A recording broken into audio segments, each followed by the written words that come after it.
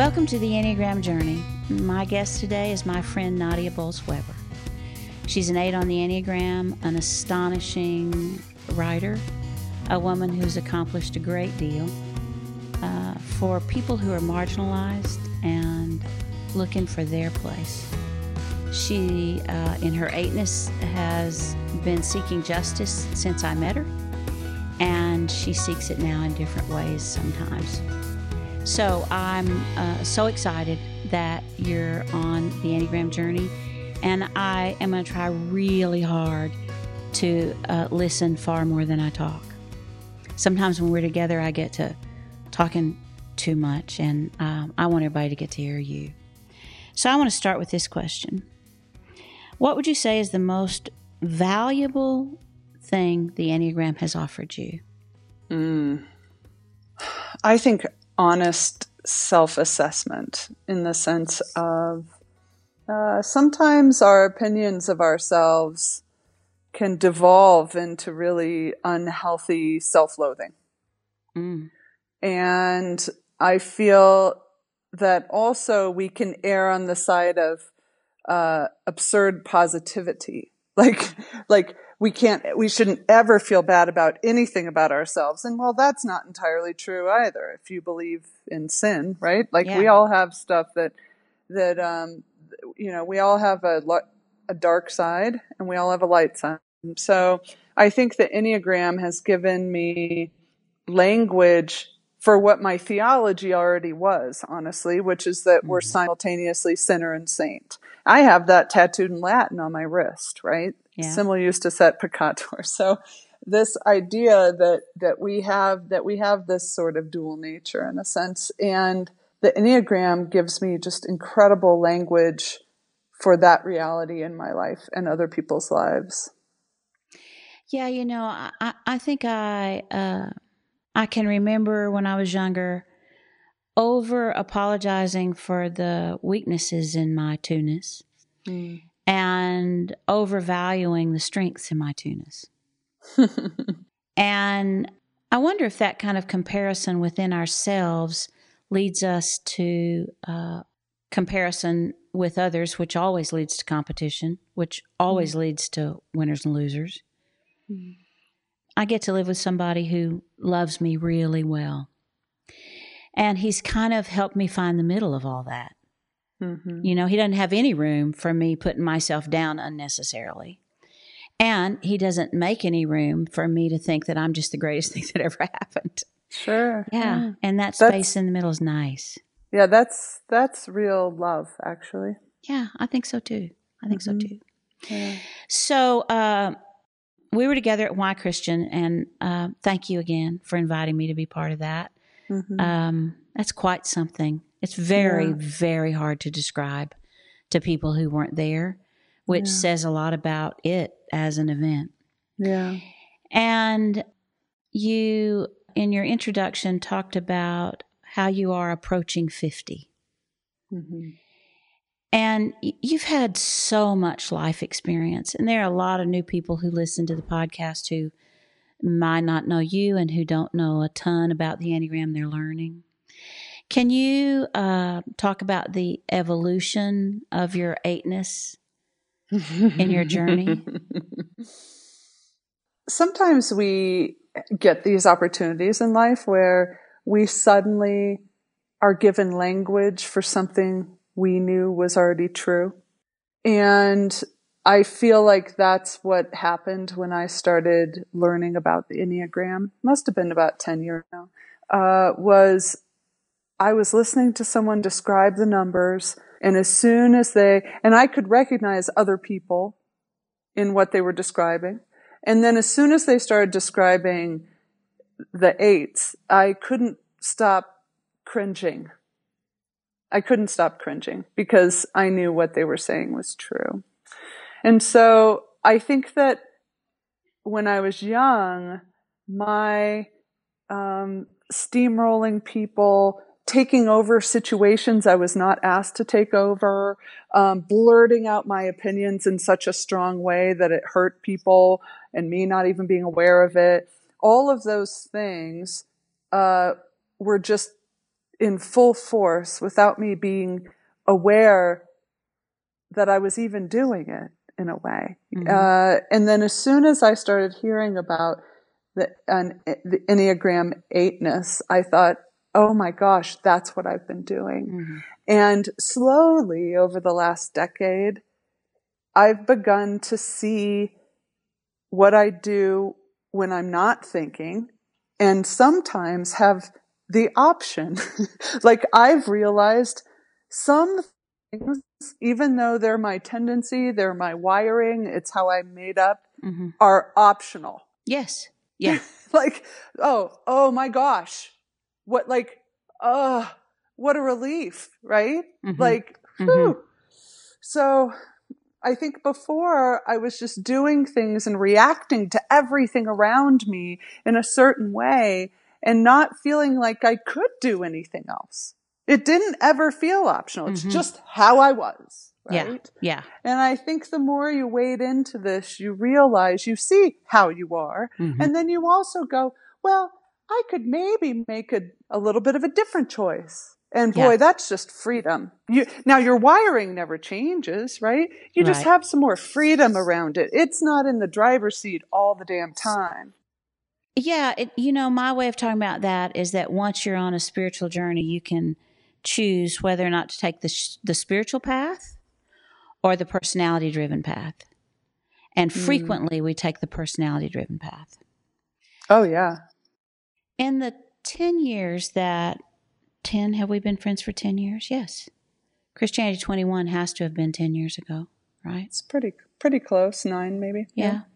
I would say that I think you have observed that I've been able to strengthen my way of being in the world. And I have observed your ways of softening your way of being in the world. For sure. And I always say that the one danger of the Enneagram is that you take it to be more than it is. It's just one thing. I think the Enneagram has something to do with my strengthening and your softening. But what else has softened you as a female 8? And I'm not too into gender difference in the Enneagram, but there's a big difference in how the world receives male 8s and female 8s. Yeah, I think that's right. Yeah. And so lots of female 8s, young ones especially, feel like they've been told to soften. And so they just don't, right? It's like my response to that is no. Yeah. So what other things in life have you experienced as an 8 that have softened you, and why? Well, one answer is just age. But one answer is definitely I was in a marriage that I was not happy in, and so to part ways with that without acrimony, honestly. I mean, I think we had the friendliest divorce in history. We had no lawyers involved or anything like that. Yeah. But to be, I've been with my boyfriend for almost 2 years now, and I think having real intimacy in my life and emotional, sexual, spiritual intimacy has allowed me to feel like I don't have to protect myself all the time. So I think doing like really intense CrossFit for years was almost like me saying my body needed to be indestructible, because if it was, then I would be indestructible and I would be unhurtable, Yep. And I think just having this one person who cares for me so deeply, quite apart from the way everybody else likes or loves me, it's really particular and sees parts of me no one else does, has allowed me to feel safer in the world in some way, because I don't feel like I'm going it alone. Independence has been my blessing and curse in a way. And there's this vulnerability to it. I mean, the thing that about being loved well is it can kind of sting, because it reminds you of the ways you've not loved well, or the times in your life that you haven't had it, Mm-hmm. but also you can always lose it. I mean, that vulnerability. So it's just cracked me open, and everything about me just feels softer. It's so interesting because when years ago, Joe and I have been married for 31 years now, but when I came out of my first marriage, my response was exactly the opposite. Sure. My response was, I'm not going to be vulnerable again, ever. Like, I'm done with that. So I can take care of myself, and I intend to. And here's how I'm going to do it. Mm-hmm. And I lost such an important part of myself trying to do that, I think. So is softness a word that works for you? What word would you use? Yeah. I've been using that word, partly because also my body is noticeably softer. That's fascinating. Really, that's fascinating. And, my hair's long, and I mean, just I think it just feels kind of obvious almost, Yeah. But also one of the things that I feel like is going on for me is how I relate to my own personality has shifted recently, in the fact that I'm in, maybe it's because my tenure is ending at House for All Sinners and Saints, and it's given me time to reflect. But I feel like for the first time, I'm really looking honestly at the wreckage in the wake of my strong will. That it's almost like I have a superpower that I have this thing like, look, if someone can do it, I can do it, right? I never look at something and go, I couldn't do that, right? Like, I just think, I could do anything. I could make anything happen, and starting a church from scratch is the hardest thing I've ever done. And it took all my focus and will and my heart and my passion and everything to do it. And yet, because there wasn't a softness there, because there wasn't an ability to bend a bit, I think the hardness of my driving will, some people got hurt by. Mm-hmm. And in a way that it's almost like I couldn't see it at the time, or I couldn't afford to see it at the time. There you go. I needed to not see it in order to just keep my focus, just keep driving. And now that I'm moving on, it's almost like I can see some of these things and look at them straight in the eye and go, oh, wow, I don't want to be like that again. Mm-hmm. I mean, I don't want to be given to morbid reflection necessarily, but it's almost like I'm going to put the cape down now. Like, I don't want to be like that, even though I could do, like, if I wanted to be some corporate woman who was like driven and made something happen and like worked 70 hours a week and got on time, like, I could do it. I have the capacity, but it's almost like I'm seeing, okay, yeah, that gets a lot done, but it also costs. And so it's almost like at my age, I just want to put my cape down and go, I know I could power through and make anything happen if I really put my passion and focus into it. But like, I'm just not willing to anymore. I want to explore something with you to see if you think I've done the right thing or if I need to adapt it a bit. I've been asked and frequently to speak to groups of women pastors. And recently I did an event for the Rev Gal bloggers. Mm-hmm. They're across denominations and across the country, and they all blog, and they're all women in ministry. They're awesome. They are awesome. They are awesome. Yeah. But I was going to spend 3 days with them. And, people ask me for a topic, and I'm not good at topics generally. Yeah. But I chose what brought you here won't keep you here. And it's my experience in listening to women in ministry that they had to come with a cape to get a church. to get a Sure. good position in ministry. Sure. Right? No Yeah, cape, then your dreams are going to be limited for sure. And yet, long term, there has to be a difference in what got you someplace and how you're going to stay there, because the Right. expectations seem to change, right? Sure. Yeah.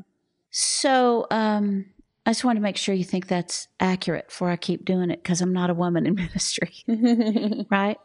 Yeah, I think I sense like there's a lot of truth to that. And that what I want to see for my fellow women in ministry, I'll just say this, is that they get to show up with the fullness of who they are. Yep. And that means the parts of them that are softer, the parts of them that are stronger, the parts of them that are hilarious, the parts of them that are a little sad, right? That they get to show up with all of that instead of feeling like, okay, I need to curate the parts of myself that are strong so that people can't push me around. Right. You know what and sort of pick and choose sometimes the most sort of stereotypically male parts of you. Yeah. Because look, 2,000 years of male domination in the church, that doesn't go away by a few decades of ordaining women. No, it does not. Right? It for sure doesn't. It for sure does not. But I think for us to really walk into the fullness of these gifts that we have in terms of being women in ministry, I hope that congregations become safe places for women in ministry to bring their whole selves to them. Yeah. And I often don't see that. Just because they're, quote, willing to call a female pastor doesn't mean they're willing to have a woman in ministry be her full self.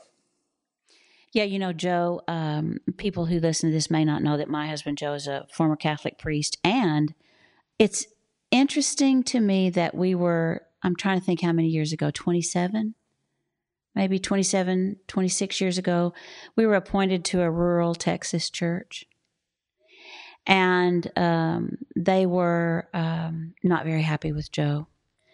They kind of had their own thing going, and he messed that up in terms of theology and really believing in God and in three persons, the whole thing.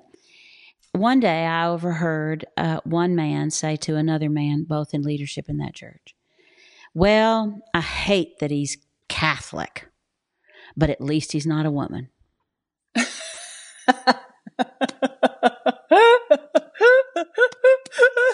So I wonder how many of those people who say we'll take a woman are saying we would rather have a woman than this, or this. Right? I know. Right. I know. Yeah. But also, not to put too fine a point on it, but misogyny is something that will take a very long time to root out of ourselves and our churches, even if cosmetically we say, "Oh no, we believe in all of this." It's hard for me to imagine that the election went the way it did, quite apart from people having this deep-rooted sort of distaste for women.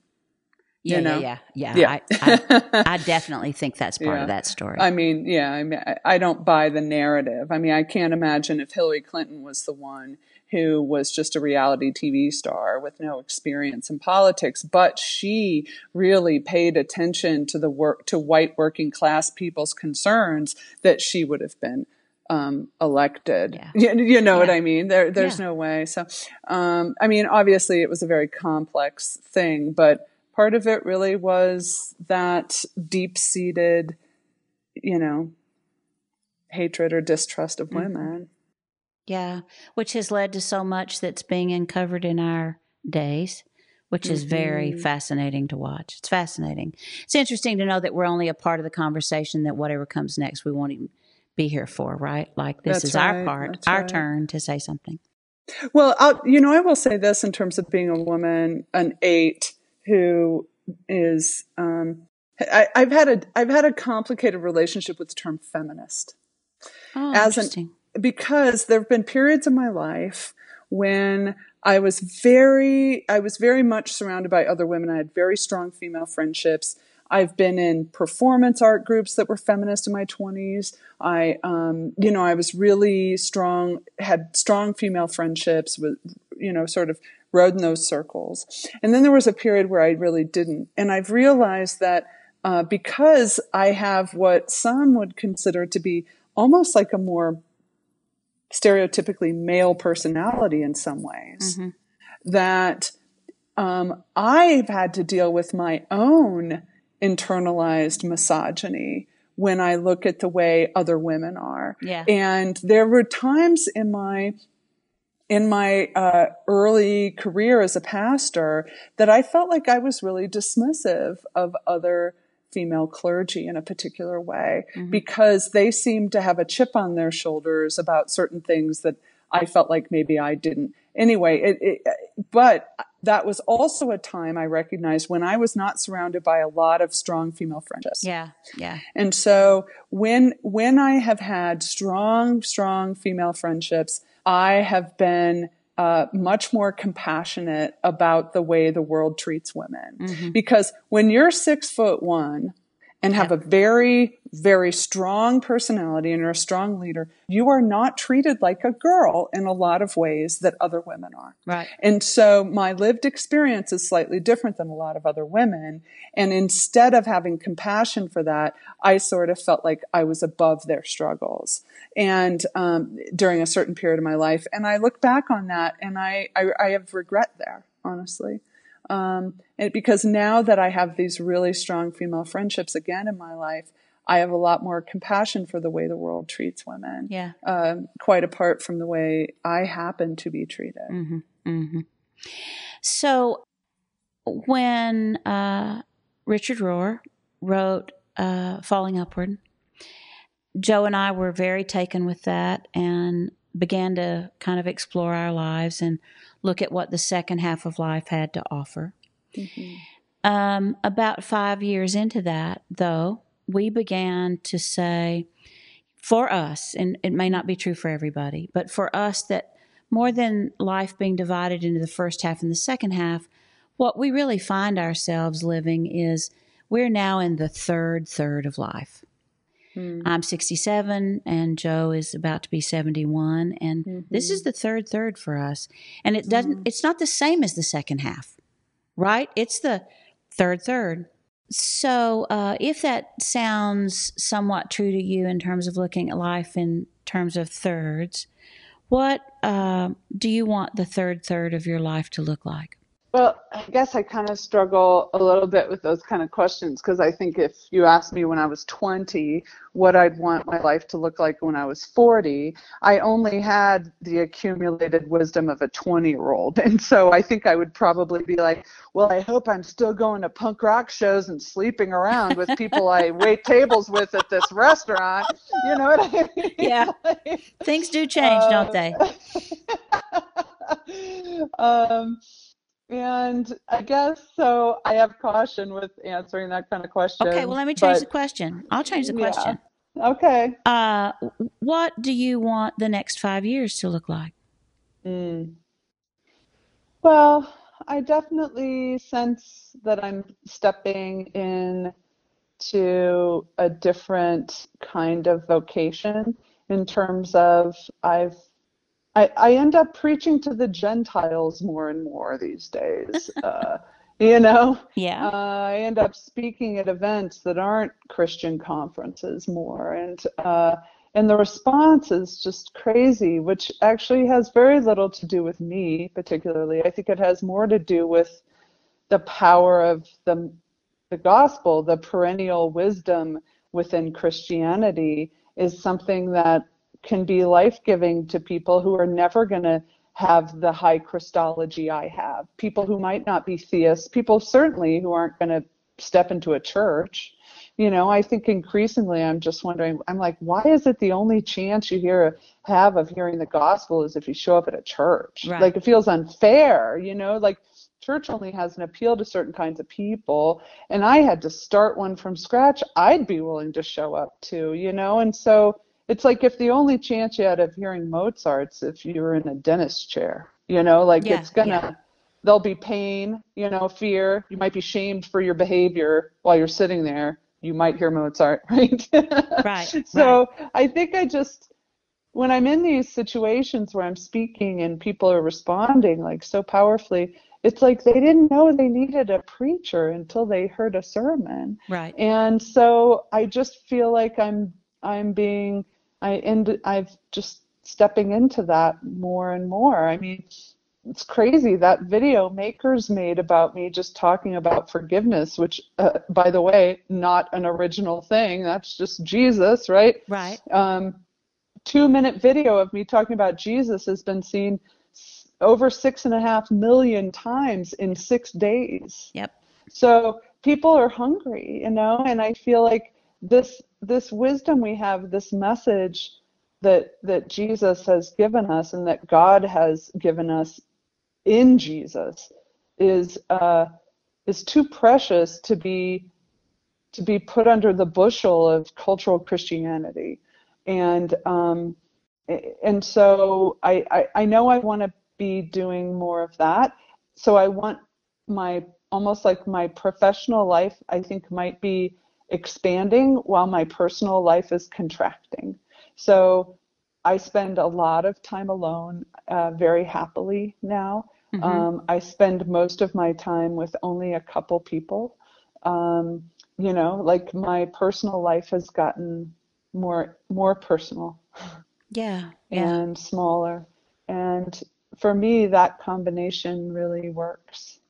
And it's interesting because every time you put yourself out there publicly, you're just fodder for other people's criticisms. And nothing gives people more joy these days than pointing out why something that people seem to be enjoying and celebrating is actually wrong, right? Like Yeah. That's it's just just so a crazy. It's yeah, crazy to and me. and so there's a group of theologians and authors and pastors. Apparently, I haven't looked, but just been dissecting this 2-minute video on forgiveness.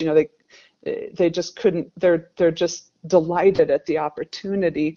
Of course, it's easy to take theological pot shots at a 2-minute statement. Sure. It's Sure. not even expanded, but anyway. And then there were some people who were upset about my language. I used all this. It doesn't matter. But then apparently, because a friend of mine was sort of peeking in on these conversations, it devolved into, well, when I met her and she signed my book, it was like she didn't even really care about me. Golly. I'm like, and I'm Excuse like, me. I don't know I'm you. like, I don't like what.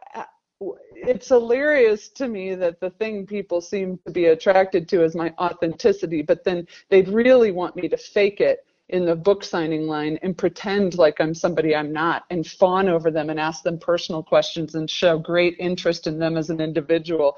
One of, 50,000 individuals I'm interacting with Right. every year. Right. Right. Exactly right. So it's interesting. I think the only way to stay sane if your life expands in a public way is for it to contract in a private way. I think so too. It's very interesting. Somebody sat down recently and said to me, I know that everybody wants to be your best friend. Mm-hmm. And my immediate response was, my personal world is getting smaller and smaller. We now have 18 individual human beings in our family. Mm-hmm. And that's about it, right? Yeah, That's about what I've got uh, yeah, enough to give to and still give publicly. that's So right. Yeah. I want to change the subject for a minute, and I want to talk about the fact that Joe Stabile, who I admire unendingly, says that Mm. you're one of the best theologians on the planet. Oh gosh. And when you're with us in our home, Mm. I always want to love you well. Mm. And maybe the time before last, when you were with us, you were writing a sermon, and Mm. I in my normal, usual way, was probably putting a plate of food in front of you and saying, I think I can help with that sermon because let me tell you this story. And you listened very graciously, and then you said, I would never use somebody else's story in my homilies or my sermons. Mm-hmm. Mm-hmm. I understand why that's important, but I wonder if you would expand on that a bit. I I'm not an academic theologian. I'm just a practical and sort of pastoral theologian. And so what that means to me is that I'm excavating the things that are happening in the world, the things that are happening in my own heart, the things that are happening in the lives of my parishioners, and I am trying to think theologically about those things. And as I read the text, I'm looking at the text for how do I examine these things through the lens of this text that I'm preaching on. And that's really all I do. And so it's all I really know how to do. So ultimately, in my preaching, I want to have my own heart broken in the process in some way. So right now I'm writing my penultimate sermon at my congregation. I'm only preaching 2 more times. Wow. Which just makes me just painfully sad. Yes, yes. even though it's the right time to go. And so it's this, text in Mark where his family thinks he's gone insane and they come to restrain him. And he talks about blasphemy against the Holy Spirit. And then he's like, those who do the will of God are my brothers and sisters and mother. And it's that 3rd chapter of Mark. And so I'm looking at that and I'm going, oh my gosh, I had this conversation with one of my dearest friends. Now I will tell that story, right? Even and so she was talking about, like, her mom always said to her whole life that she was kind of messy and irresponsible, and she just kind of messes things up all the time because she's so irresponsible. And then she's carried that with her into her adulthood, and she's an Episcopal priest in her early 40s. And her husband finally looked at her and went, can you give me one actual example in the last decade of your life where you messed something up because you were irresponsible? And she couldn't. And yet she said this about herself and believed this about herself her whole life, right? So I think that when Jesus is talking about blasphemy against the Holy Spirit is the unforgivable sin, it's not that this, like, oh, you could murder your grandmother and kill kittens with abandon and that's forgivable, but if you say the Holy Spirit doesn't exist, somehow, it's a mark against you for eternity. I think it's the work of the Holy Spirit is what calls us to repentance. That it's the Holy Spirit stirring in us that calls us to think differently, to have new awareness about ourselves and other people in the world, and that forgives our sins. And so if you say that's not possible, good luck ever experiencing it. Yeah. Right? So so if you say it can't happen, and boy, that's our favorite pastime right now. Somebody makes one remark that's off. Yeah. And they are publicly slaughtered on Twitter. They are now an irredeemable person because they made, right? And it's like, we love that right now. And to me, it's like, for Christians, we should always look at that as blasphemy. And that doesn't mean that we're exonerated from the harm that we've caused other people, or that our remarks or that our actions hurt other people. It's not that people should not be called to account. It's not saying justice isn't important. It's saying we either believe in forgiveness of sins and redemption and reconciliation and repentance, or we don't. If that's just foundational to Christianity. It's also foundational 8 justice, right? That's the kind of justice 8s go after. Sure. So I want to just make a comment about that, and then I want to ask you 3 more questions. So the comment is this. Do you think it could be because the fastest way to make a group cohere is around a common enemy? Yes. And that we feel so divided all the time that we now settle for moments of coherence in the social media world around a common enemy. And I think it's terribly destructive. I agree. Terribly destructive. Yeah, it is, but this is what we love, right? I mean, this is why when Brian Williams, the newscaster exaggerated a personal story in his life, we slaughtered him. Yeah. We had to then put all of those icky feelings that we ever had about when we exaggerated personal stories, and then we had to put all those icky feelings on him and kill him. This is what a scapegoat, that's the function a scapegoat plays. In the same with Rachel Donizal, who said she was African American when she's white. Boy, what pleasure we all took in slaughtering her. Also, the bonus is that any cultural appropriation that might have made us feel icky, we got to just give to her, and then she carries all of it for us. This is why we also love having alcoholics in our lives, because we never have to look at our own drinking, right? I mean, there's a million ways that this is how humanity tries to function. Yeah. And yet Jesus interrupts that. Every time. Over every single time. Every time. Yeah. All right. What would you tell, what piece of wisdom would you offer to 30-year-old female 8 in our culture? To do everything in your power to understand the difference between a reaction and a response. That's great. Yeah.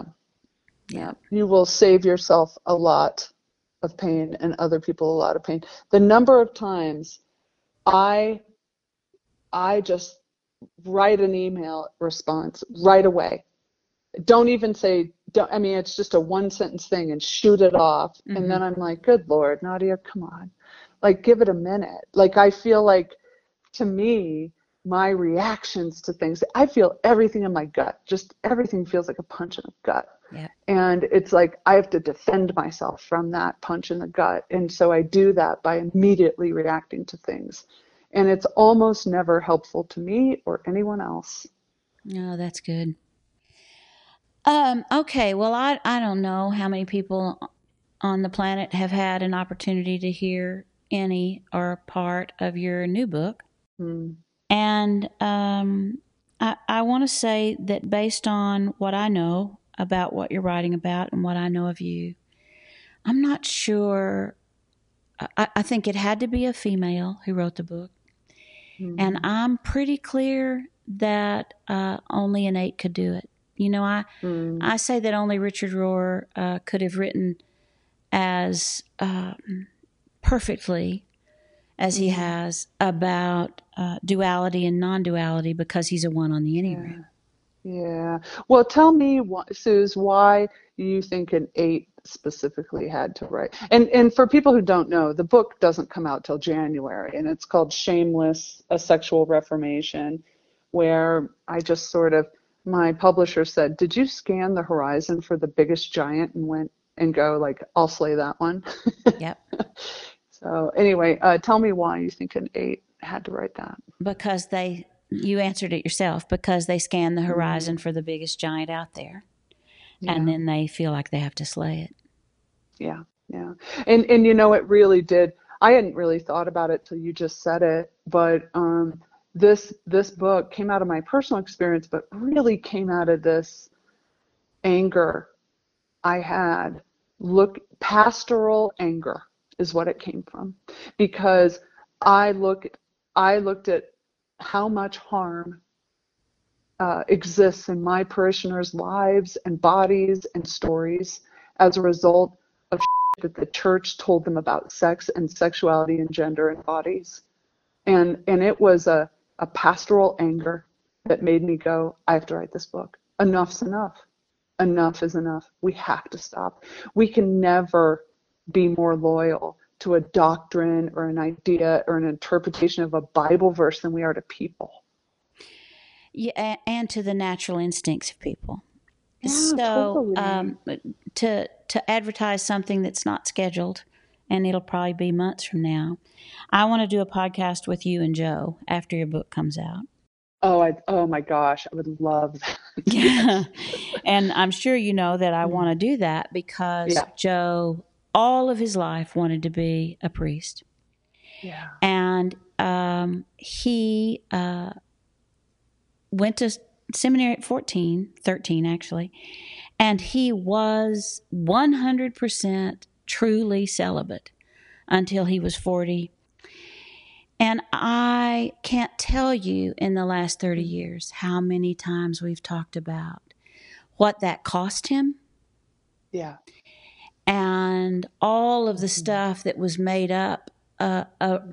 that he made up about himself because Mm. of that rule that Mm. really came into the Catholic Church based on land ownership. It had Mm. nothing to do with sexuality, but that's where they Mm. decided to put it. And Mm. I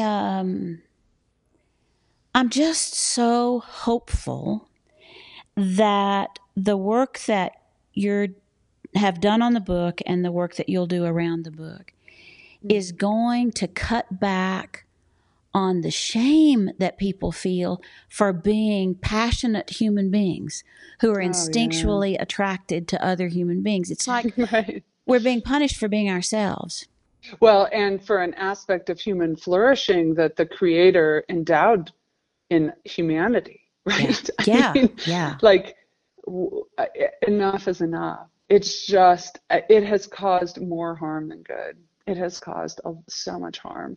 So a lot of pastors choose to know what their parishioners are giving to the church. They want to know what their stewardship Yeah. practices are because the wisdom goes, it's a sign of their spiritual health. Now, I never did. I never knew because I'm not spiritually mature enough for that to not matter, right? There's no way if the biggest complainer in church wasn't giving any money that would factor against them in our interactions, right? So I just never wanted to know. But why is like how is your like do you have a flourishing sex life? Why is that not a pastoral concern? Yeah. Why is that not an aspect of somebody's spiritual life?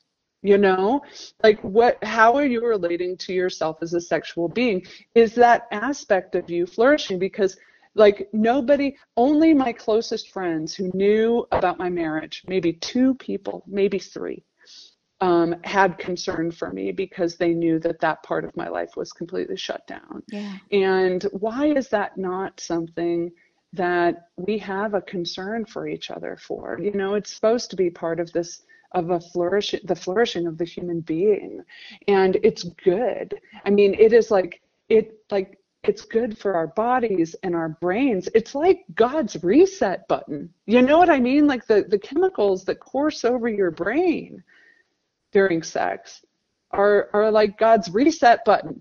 You Yeah, know? isn't it interesting that we spent the last 40 years talking about holistic health and it didn't include that? Yeah, but you know what's interesting? There's this massive company called Wanderlust, which is like they describe them. They're almost like the Starbucks of yoga, right? But they're really in the wellness Yeah. scene, and they have a huge wellness festival in Palm Springs this fall called Wellspring, and I'm one of the Oh, keynote speakers talking about what does sexual wellness look like when you were raised with really damaging religious messaging about your own sexuality. so good. So, I'm so thankful for that. yeah, it's starting, you know. Well, let me tell you what else I'm thankful for. Mm. Our friendship. Yeah, me too. Yeah. Thank you for being on the podcast today. And I hope that if we can be supportive in any way of your new book, that you'll let us know. And I hope I run into you somewhere soon. And as Well, always, I wish for you so much good. I know you do. I've learned just so much from you over the years, but also you've just loved me very well over the years, and in a more sort of, private way, and for that I'm really grateful too. I love you, Suze. I love you too. Thanks. Thank you for joining me again today. I'd love to see you in person. I'll be in Boise, Idaho, July 19th to the 21st, teaching the Thinking, Feeling, Doing Church with Joe. August 2nd to 5th, we have Boot Camp 2 here in Dallas. This year we're going to talk about relationships, parenting, and the Enneagram in crisis. And August 24th and 25th, I'll be in Kansas City teaching Know Your Number. All of the information you need can be found at lifeinthetrinityministry.com. I hope to see you there. The Enneagram Journey podcast is produced by Life in the Trinity Ministry. Music is provided by Solveig Lighthouse. Professional photography is courtesy of Courtney Perry. We invite you to visit theenneagramjourney.org for more information, and we welcome your questions and comments. Thank you for being with us today.